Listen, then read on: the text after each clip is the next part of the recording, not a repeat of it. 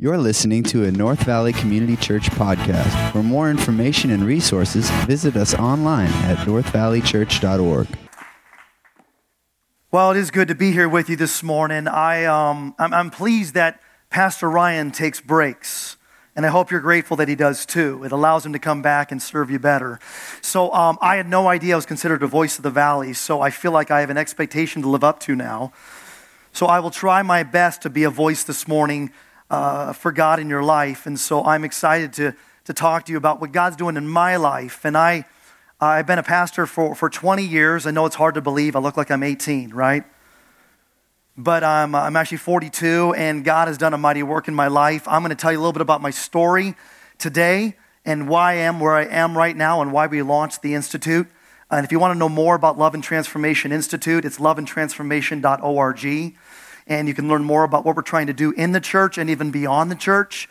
We believe the Great Commandment is the ultimate thing we need to be focused on. And in many ways, when something is so forefront, we lose it in the midst of the forest.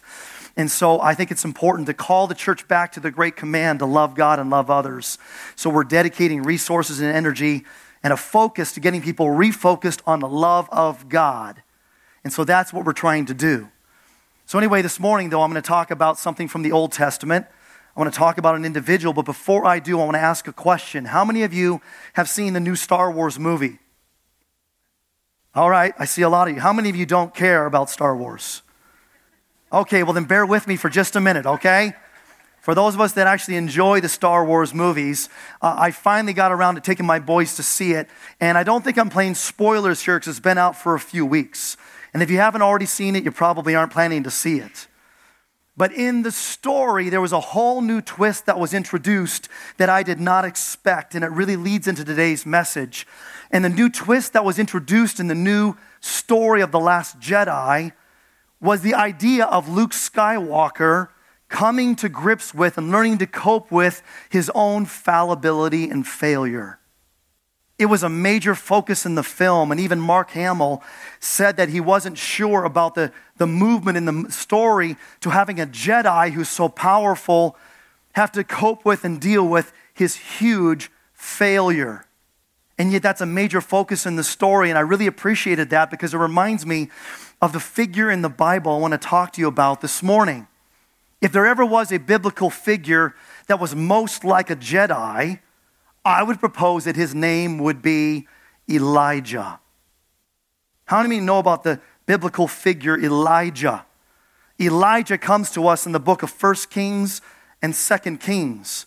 And it tells us the story of this biblical prophet who is talked about throughout the New Testament, and he's held up as a model and example. And I would propose that he is probably the closest thing to a true Jedi. And I'll make my case. Stay with me here. First, Elijah thought he was the last of his kind. He performed many stupendous miracles. He had a protege, an apprentice, who carried on his legacy and his ministry, and he vanished into thin air, leaving only a cloak behind him. It's true, you can read about this in 1 Kings and 2 Kings. All those things are true of a real Jedi story, and so there's a phenomenal parallel, but what I finally connected was there was one more thing that Elijah had in common with Luke Skywalker, and it would be this: that he lived with the juxtaposition of two truths. One is that he brought incredible confidence and power to this world. But on the other end, he was characterized by incredible weakness and frailty. And he had to learn to live with both of those truths. And one of the things I love about the Bible is whenever it talks about its characters, it never tries to hide anything about them. It never tries to disguise or recolor their own weaknesses and frailties and sins. They're out there for all to see. And when it comes to Elijah, what's on display is a phenomenal story that is defined by miracles and demonstrations of power.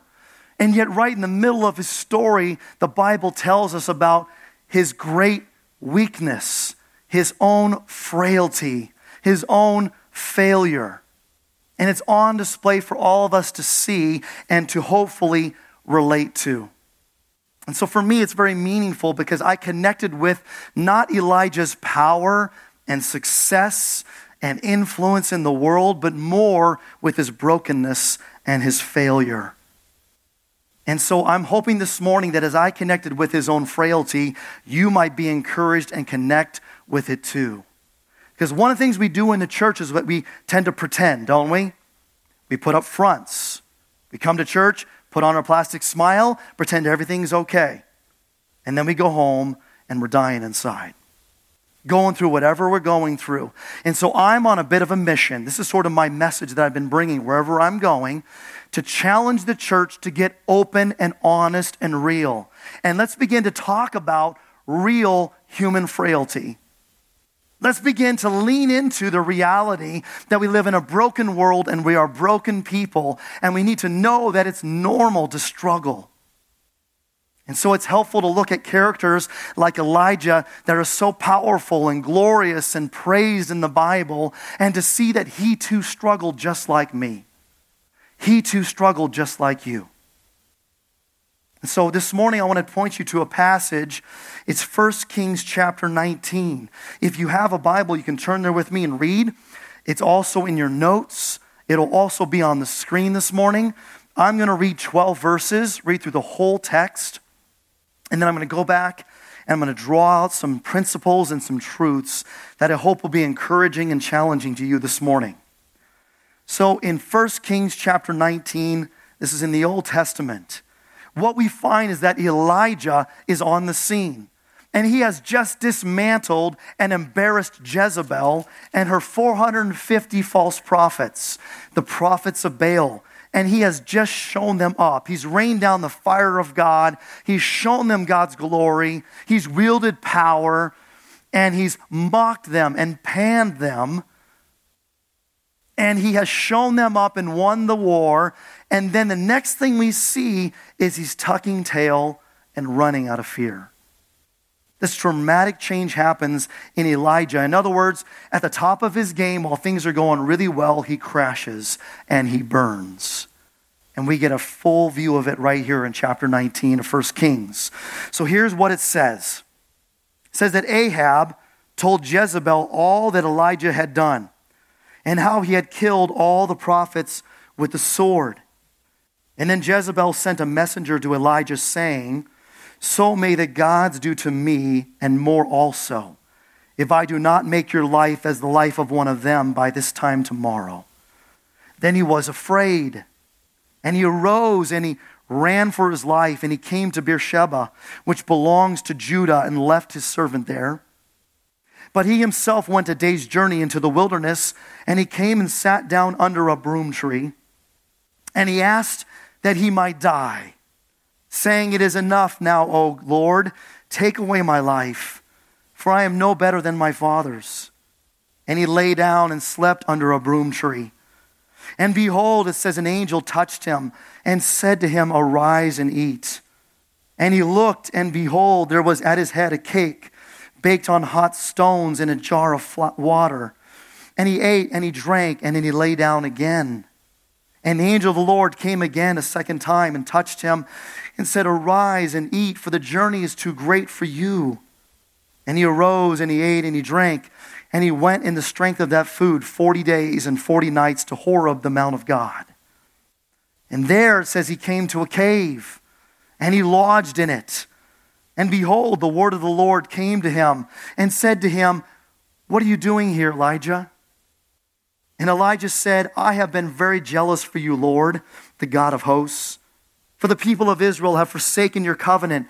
They have thrown down your altars and killed your prophets with the sword. And I even only am left, and they seek my life to take it away." And God said to him, "Go out, stand on the mount before the Lord." And behold, the Lord passed by. And a great and strong wind tore the mountains and broke in pieces the rocks before the Lord. But the Lord was not in the wind. And after the wind there was an earthquake, but the Lord was not in the earthquake. And after the earthquake, a fire, but the Lord was not in the fire. And after the fire, the sound of a low whisper. Perhaps you've read that passage before. It might be totally new to you. But it is this stunning interjection in what is otherwise characterized as a phenomenal story of success. Elijah, one of the greatest figures in all of history, who did more than we can possibly fathom, falls into a deep pit, crashes and burns epically. And it's recounted for you and me here in Scripture. And one of the questions we ask is why? Why would they put that there? I mean, after all, if you and I were going to have a biography of our lives, would you be including something like that? Probably not. You'd want them to write about all your successes, all your wins, all the good things you did, the highlight reel. But to actually have them share for all the world to see, for all generations to pick up, that you as a man, you're frail. And as a woman, you're weak and you struggle. As a human being, you suffer. And yet here it is on full display. And so what I want to do here today is I want to share 3 truths with you. And this is a bit of a departure from your notes today. The message has evolved a little bit, but I want you to write these down if you're taking notes. 3 things that I took away from this passage that have tremendously encouraged me after my crazy year. And I'm hoping will encourage you if you've had a bit of a crazy year as well. And the first thing that I see out of this text that encourages me is that you and I are not unique in our struggles. You and I are not unique. In other words, we're not the only ones who struggle. And I don't know about you, but I need to ponder that sometimes. I need to remember that I am not the only one who struggles in this life. Because if you only look at Facebook every day, you might be inclined to think that you are the only one who lives this struggle, right? Everybody else is living the perfect life. I mean, look at all those photos they're posting. Look at all those updates they're placing. Look at those tweets that they're putting out. Man, life is nothing but great for them. And everybody puts up a smoke screen, right? And everybody's falling into depression because they're looking at everybody else's Facebook posts and says, but that's not my life. That's not my experience. In reality, if people were posting what's really going on in their lives and were totally transparent and honest, no one would want to go to Facebook. They'd be too depressed, right? I don't really want to see everybody else's drama all the time. When in reality, everybody struggles. Everybody hurts. Everybody fails. Everyone goes through this stuff. And it is a gigantic smoke screen for you to think or for anyone to give you the impression that they have it all together and they're perfect. Let's just make this very clear. Nobody is perfect, okay?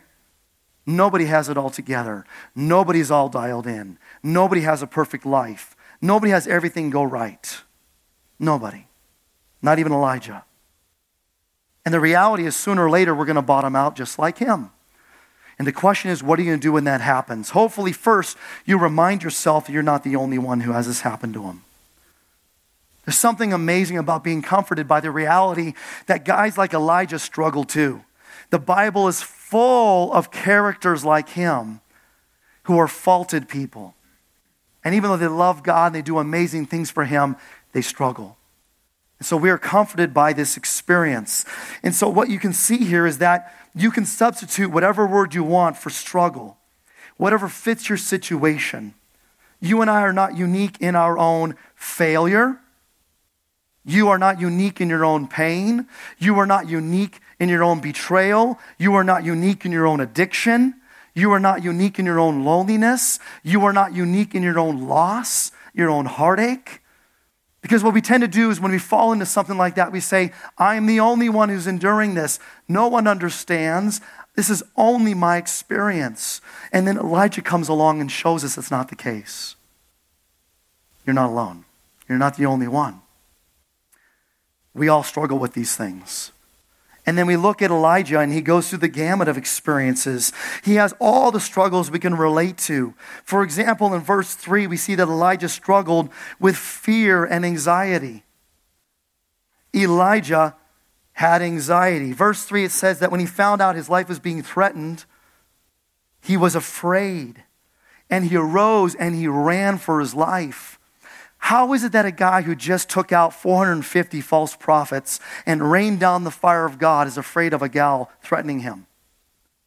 How does that happen? You know, a lot of times when the crash happens in our lives, it is an accumulation of stress. The proverbial statement of the straw that broke the camel's back. You've heard that.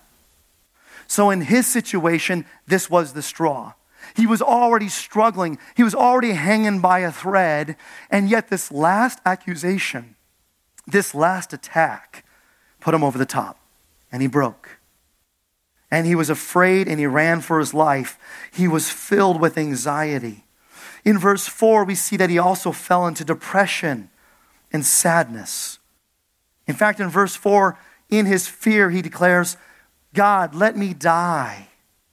I'm so sad. I'm so broken. I just want to die. And that is the voice of a depressed person, isn't it? Someone who falls into a deep, deep hole. So maybe you can relate to that. In verse 5 and following, we see that Elijah had exhaustion and burnout. In fact, in verse 5, it says that he was so tired out, he crashed. He wore down. What happens when you're suffering from anxiety and depression to the nth degree?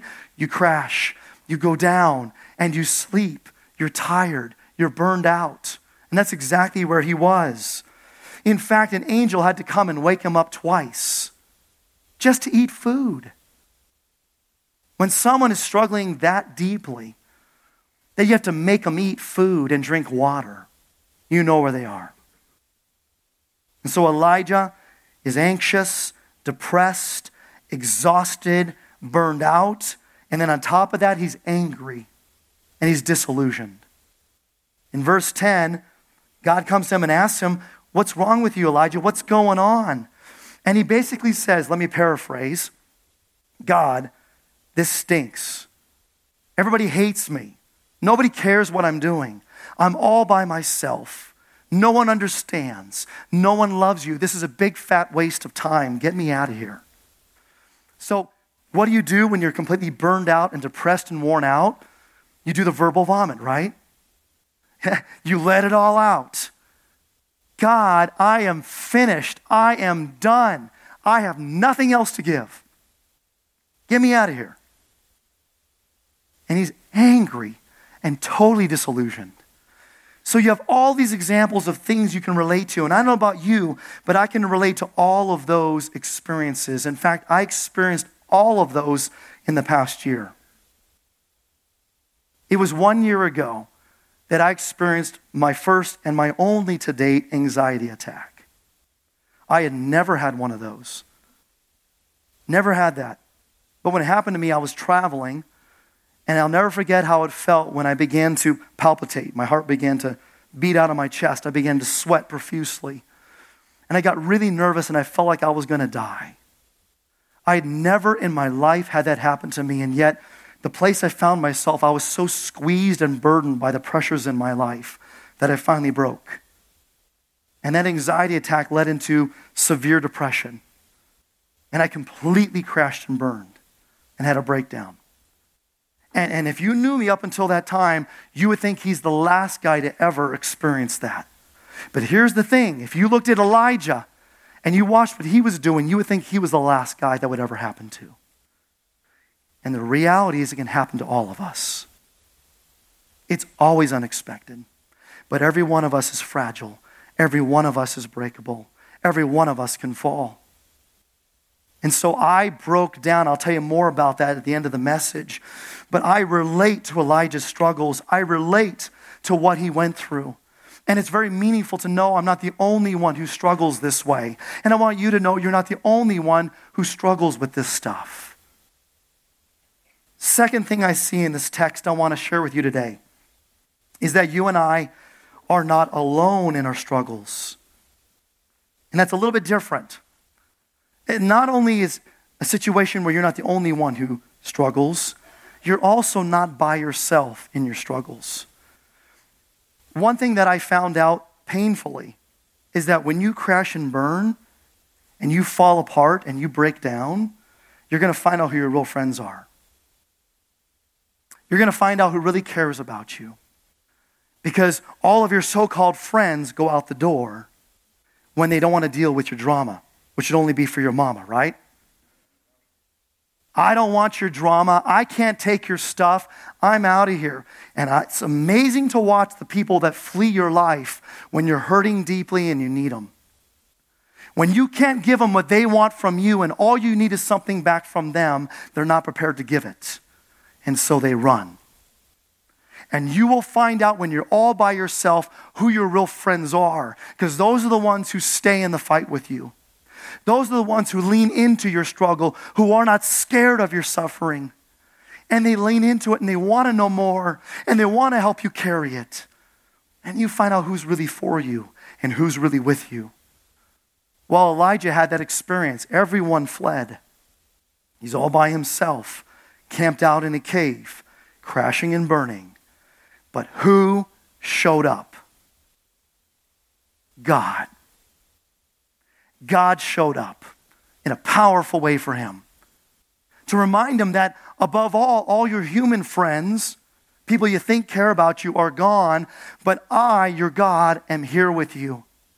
And at the very least, what you need to realize is when you struggle and all the floor falls out in your life and the ceiling's caving in, God is always there. And we take that for granted. We use it like a cliche. God is always with us. Sure he is. But you're really going to value that when everyone else leaves. When God is all you have. And so when I went through my episode and I crashed and burned, a lot of people left my life. When I was no longer a consumer good for them to take in what I could give them, I found out who my real friends were. But you know who stuck around in my life? God. And he revealed himself to me like he revealed himself to Elijah. And I was tremendously encouraged by the way God ministered to Elijah in his breakdown. In verse 5 and verse 8, you see God do something amazing. He cares for Elijah when he was anxious. When he was fearful and running for his life, God says, slow down, lay down, get some rest. Let me help you. And in verse 5, he sends an angel who wakes him up and gives him food and water to replenish his energy, to restore him. And then he goes back to sleep, and then the angel comes back and wakes him up and gives him more so that he would be strengthened, renewed, replenished, restored. And here's something interesting in case you missed it.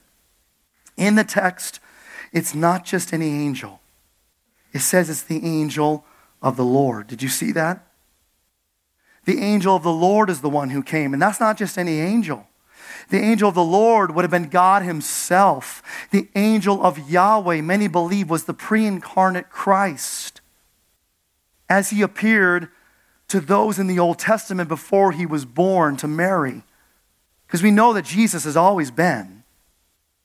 And so many believe that the angel of the Lord could have been Christ himself coming to Elijah to prop him up in his suffering, in his struggle, and care for him. Give him what he needs, food and water. And then secondly, we see that God empathized with Elijah when he was depressed. In verse 7, this is interesting. The angel of the Lord touched him and said, arise and eat, for the journey is too great for you. Now that's great, because you know someone cares about you when they know you better than you know yourself. When they understand that you're so exhausted and depleted that they know your limitations and they say, lay back down, get some rest, get better. You don't have the strength for this. So God looks at Elijah and he gives him what he needs. It's called empathy. Empathy is the buzzword. I read last week it was one of the top 5 Googled words of 2017. Everyone's looking for empathy. Empathy literally means to feel what others feel. It means to, when they fall into a hole or a pit or a well, to go down into the well and feel with them. Rather than shouting down from the top, hey, I'm so sorry. I'm looking forward to when you can get out of the well. Come back up and join us. That's sympathy, which is different than empathy. Empathy is getting down in the well with them. And that's exactly what God does. Elijah, you can't bear this. You're human. You get sick, you get frail, and you die. And I know that about you, and I feel that with you. So God gives him empathy. And then third, in verse 9, God listens to Elijah when he's exhausted, when all that stuff comes out of him, and he complains to God. God comes to him, he says, Elijah, what are you doing here? And sort of render that in modern terms, it would be like God saying, Elijah, how you doing? Sometimes the best thing you can do for other people when they're hurting is to ask them how they're doing. No, really, how you doing? How are you really doing right now? What's really going on in you? What are you really enduring? And then he vomits all this stuff. And here's the thing. God doesn't say, whoa, whoa, whoa, that's enough. Come on, man. That's too much. Shape up, Elijah. Come on, Elijah. Pull up your bootstraps. Be a man. No, he listens to him. He listens to his hurt. He listens to his pain. He's with him in his exhaustion. And then finally, in verses 11 and 12, God does the ultimate. God listens to Elijah. He doesn't try to fix him. He doesn't try to advise him. He just gives him himself. God sends him himself. What God didn't try to do was dispense advice. He didn't try to give Elijah a pep talk. He didn't try to fix his situation. And here's the thing, God could have. That's why God sent earth, wind, and fire. Not the band. God sent earth, wind, and fire. And what is the purpose of those things occurring? Well, earth, wind, and fire, in this case, strong winds, quakes, and fires are symbols of power and might. But it says that God was not in those things. So God reminds Elijah, Elijah, I could fix your problem. Elijah, I could solve all your stress. I could take care of this. I could fix you. But that's not what he does. I mean, he could say, come on, Elijah, let's go. I mean, here's the famous two words. At least you have your health. You really want to create more anxiety in somebody? Tell them not to be anxious. You want to hurt somebody? Then use those famous words, at least. They rarely do good for somebody who's struggling. At least, Elijah, you have your health. At least, Elijah, you have your ministry. At least, Elijah, you're alive and breathing. Come on, Elijah, be the man. I mean, that's what we expect, isn't it? If I were to ask you to raise your hand about the house you grew up in, chances are all your hands would go up. If I were to ask, when you were a kid and you got angry and frustrated and sad, what did your parents tell you to do? Chances are they said, go to your room, change your attitude, and come out when your drama's gone. Why? Because we don't want to be around sadness. We don't want to be around anger, as though those are bad things.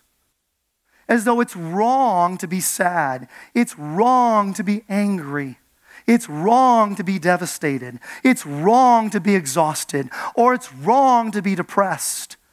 Let me just set the record straight. It's not. Those are human emotions that God gave to us. And God feels all those same things. He created us to experience that. And we have blown it in spades in the church by telling everybody, shape up, get better, try harder, change your attitude. And that's what the Christian life is supposed to be. And it's not. Jesus himself said, I came to call the sick, not the righteous. God sent his son into the world to help broken people. And guess what? That's us. And we struggle. And it's not going to help us get out of our struggle to simply give us advice or to quote a Bible verse or to throw some theology at us and say, listen, you know better, you should do better. If there's ever a place we ought to be real and free and open and honest, it ought to be in the family of God. Amen? To let people know that we're hurting. To let people know that we're imperfect. To let people know we don't have our stuff together or we're losing it. It's exactly where we ought to be. And yet we are great at ignoring that stuff and hiding it. Going into our caves and waiting for it to go away. And then coming out when we're all better. And so here we see in the life of Elijah and in my own life, I have drawn encouragement with the fact that I am not alone in my struggles. God is with me. He's empathetic. He cares. He's compassionate. He's present. In this whole past year when I was struggling, God didn't blow me away with his power. He blew me away with his presence. He showed up in my life. He listened to me. And I screamed. And I cried. And I suffered. And he didn't judge me. He didn't tell me to shape up. He didn't advise me. He loved me.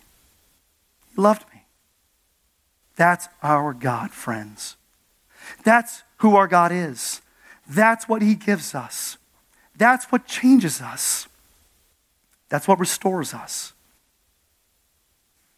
And then the third thing I took out of this chapter that I want you to have is that you and I are not stuck in our struggles.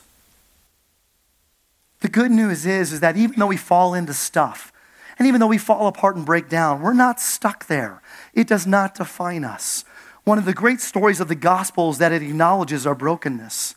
It acknowledges our fallenness. It acknowledges our weakness. But it also acknowledges that God is strong and that he is faithful and that he is able, right? So that where we fall, he can lift us up. And the story never stops at the bottom of the valley. We can always climb out. There's always hope. There's always a future. And so what we see in the story is that Elijah, even though he breaks and he falls, and even though he experiences all this range of hurt, God shows up, restores him. And what we know, if you were to keep reading through this book into the next one, Elijah's ministry expands. He comes back from this in spades. He comes back a better, more aware, more compassionate, more broken, more humble leader that God uses to do even greater things. So his breakdown becomes a breakthrough. And when you start seeing the difficulties, the trials, the struggles, not as something that came into your life to end you, but rather as something to grow you, then you begin to understand what the gospel's for. To remind us that there's always a future. There's always more. Elijah's story doesn't end after his crash and burn. He goes on to perform more miracles, to accomplish more feats, to build an even greater legacy in his ministry. And the takeaway is that if he can come back, we can come back too.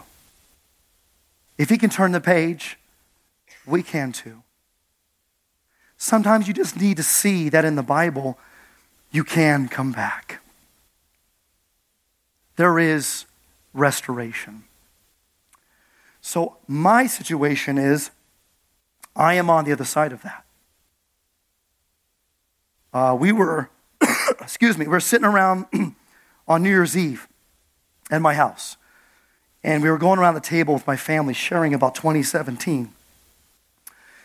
And my kids and my wife were all talking about, what was 2017 for you? And when it was my turn, I told them, it was no surprise. 2017 was a wild year for me, of the lowest of lows and the highest of highs. I have never experienced a range of being so low and so high in 1 year. And of course, they had a front row seat to my crash and burn. After 20 years of pastoral ministry, I got up in front of my church a year ago Christmas, and I told them all in tears that I was depressed, and I was hurting, and I was burned out. 20 years of ministry had taken its toll, and I had broken. And I couldn't do it anymore. And I walked away. And I let down a lot of people. And a lot of people let me down. But do you know who didn't let me down? Who didn't forget about me? Who didn't walk away? It was God. He is faithful. And I'm on the other side of it to bring a message to the church now of encouragement. That number one, we need to start with the fact that we are fragile, frail, broken human beings, and that we cannot save ourselves. And struggle is real. And the hard stuff like anger and sadness and depression and addiction and loss is part of the human experience and part of the human condition.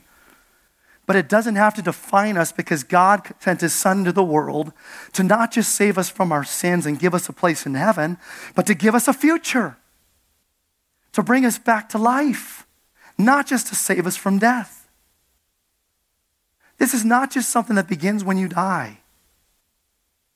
God brings us back when we fall down in this life.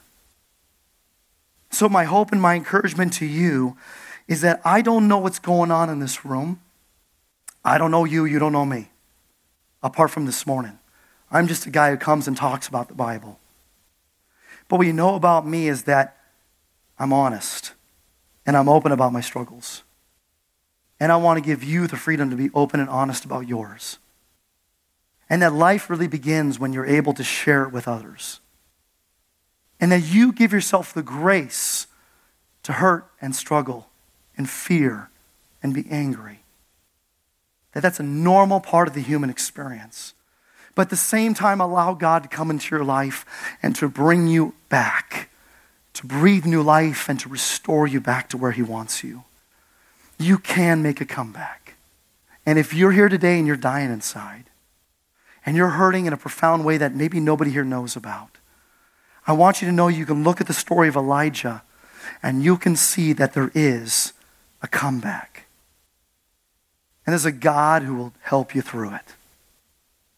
Your breakdowns can become your breakthroughs. That's my story. That's my encouragement to you. And I hope that this might become something in your life that begins an open conversation with yourself, with God, and with others. I hope the floodgates open and we begin to bare our souls and let people know that there's no more smokescreen. That they can know us for who we are because God knows us for who we are. And we have nothing to hide. And there's more to gain by being open and transparent and real in our struggles than there is to lose in it. And so wherever you're at today, if 2017 was a really hard year, and you're looking forward to 2018 and hopeful, then I can relate to you. I can relate to you. And I hope that you have something today to encourage you and to carry you through whatever you're dealing with. Can I pray for you now? Father, I was deeply ministered to by the story of Elijah. Father, how he is a man who did incredible things. He wielded immense power. And yet your word acknowledges that even though he had this immense power that you gave him, it also acknowledges that he was a man with a nature like ours. That means he struggles like us. And we read today how deep the struggle was. Lord, how he was anxious and depressed and angry and burned out. And how we're all going to find ourselves at that place at some time. But you are a God of restoration. You are a God of safety and presence. And as you revealed yourself to him and brought him back, I pray you do the same for us, for my brothers and my sisters. That as we acknowledge our humanity and our weakness, that we embrace it and allow you to restore our strength. Allow you to bring us back Father, the gospel brings hope to this life, to our life. And I pray, God, that for those who are hurting today and going through hard stuff, that they would relate to Elijah and they would connect with you today as you reveal your presence to them and they feel the still silence, the thin whisper of your presence in their lives, knowing that you've never left them alone and you will never leave them, and that you empathize with their pain, you listen to their heartache, you care for their soul, you console them as a loving and gracious God. Thank you for being that to us. Thank you for breakthroughs. We praise you in the name of Jesus Christ. And all God's people say together, amen. Thank you for listening. To become a supporter of North Valley Community Church, give online today at northvalleychurch.org.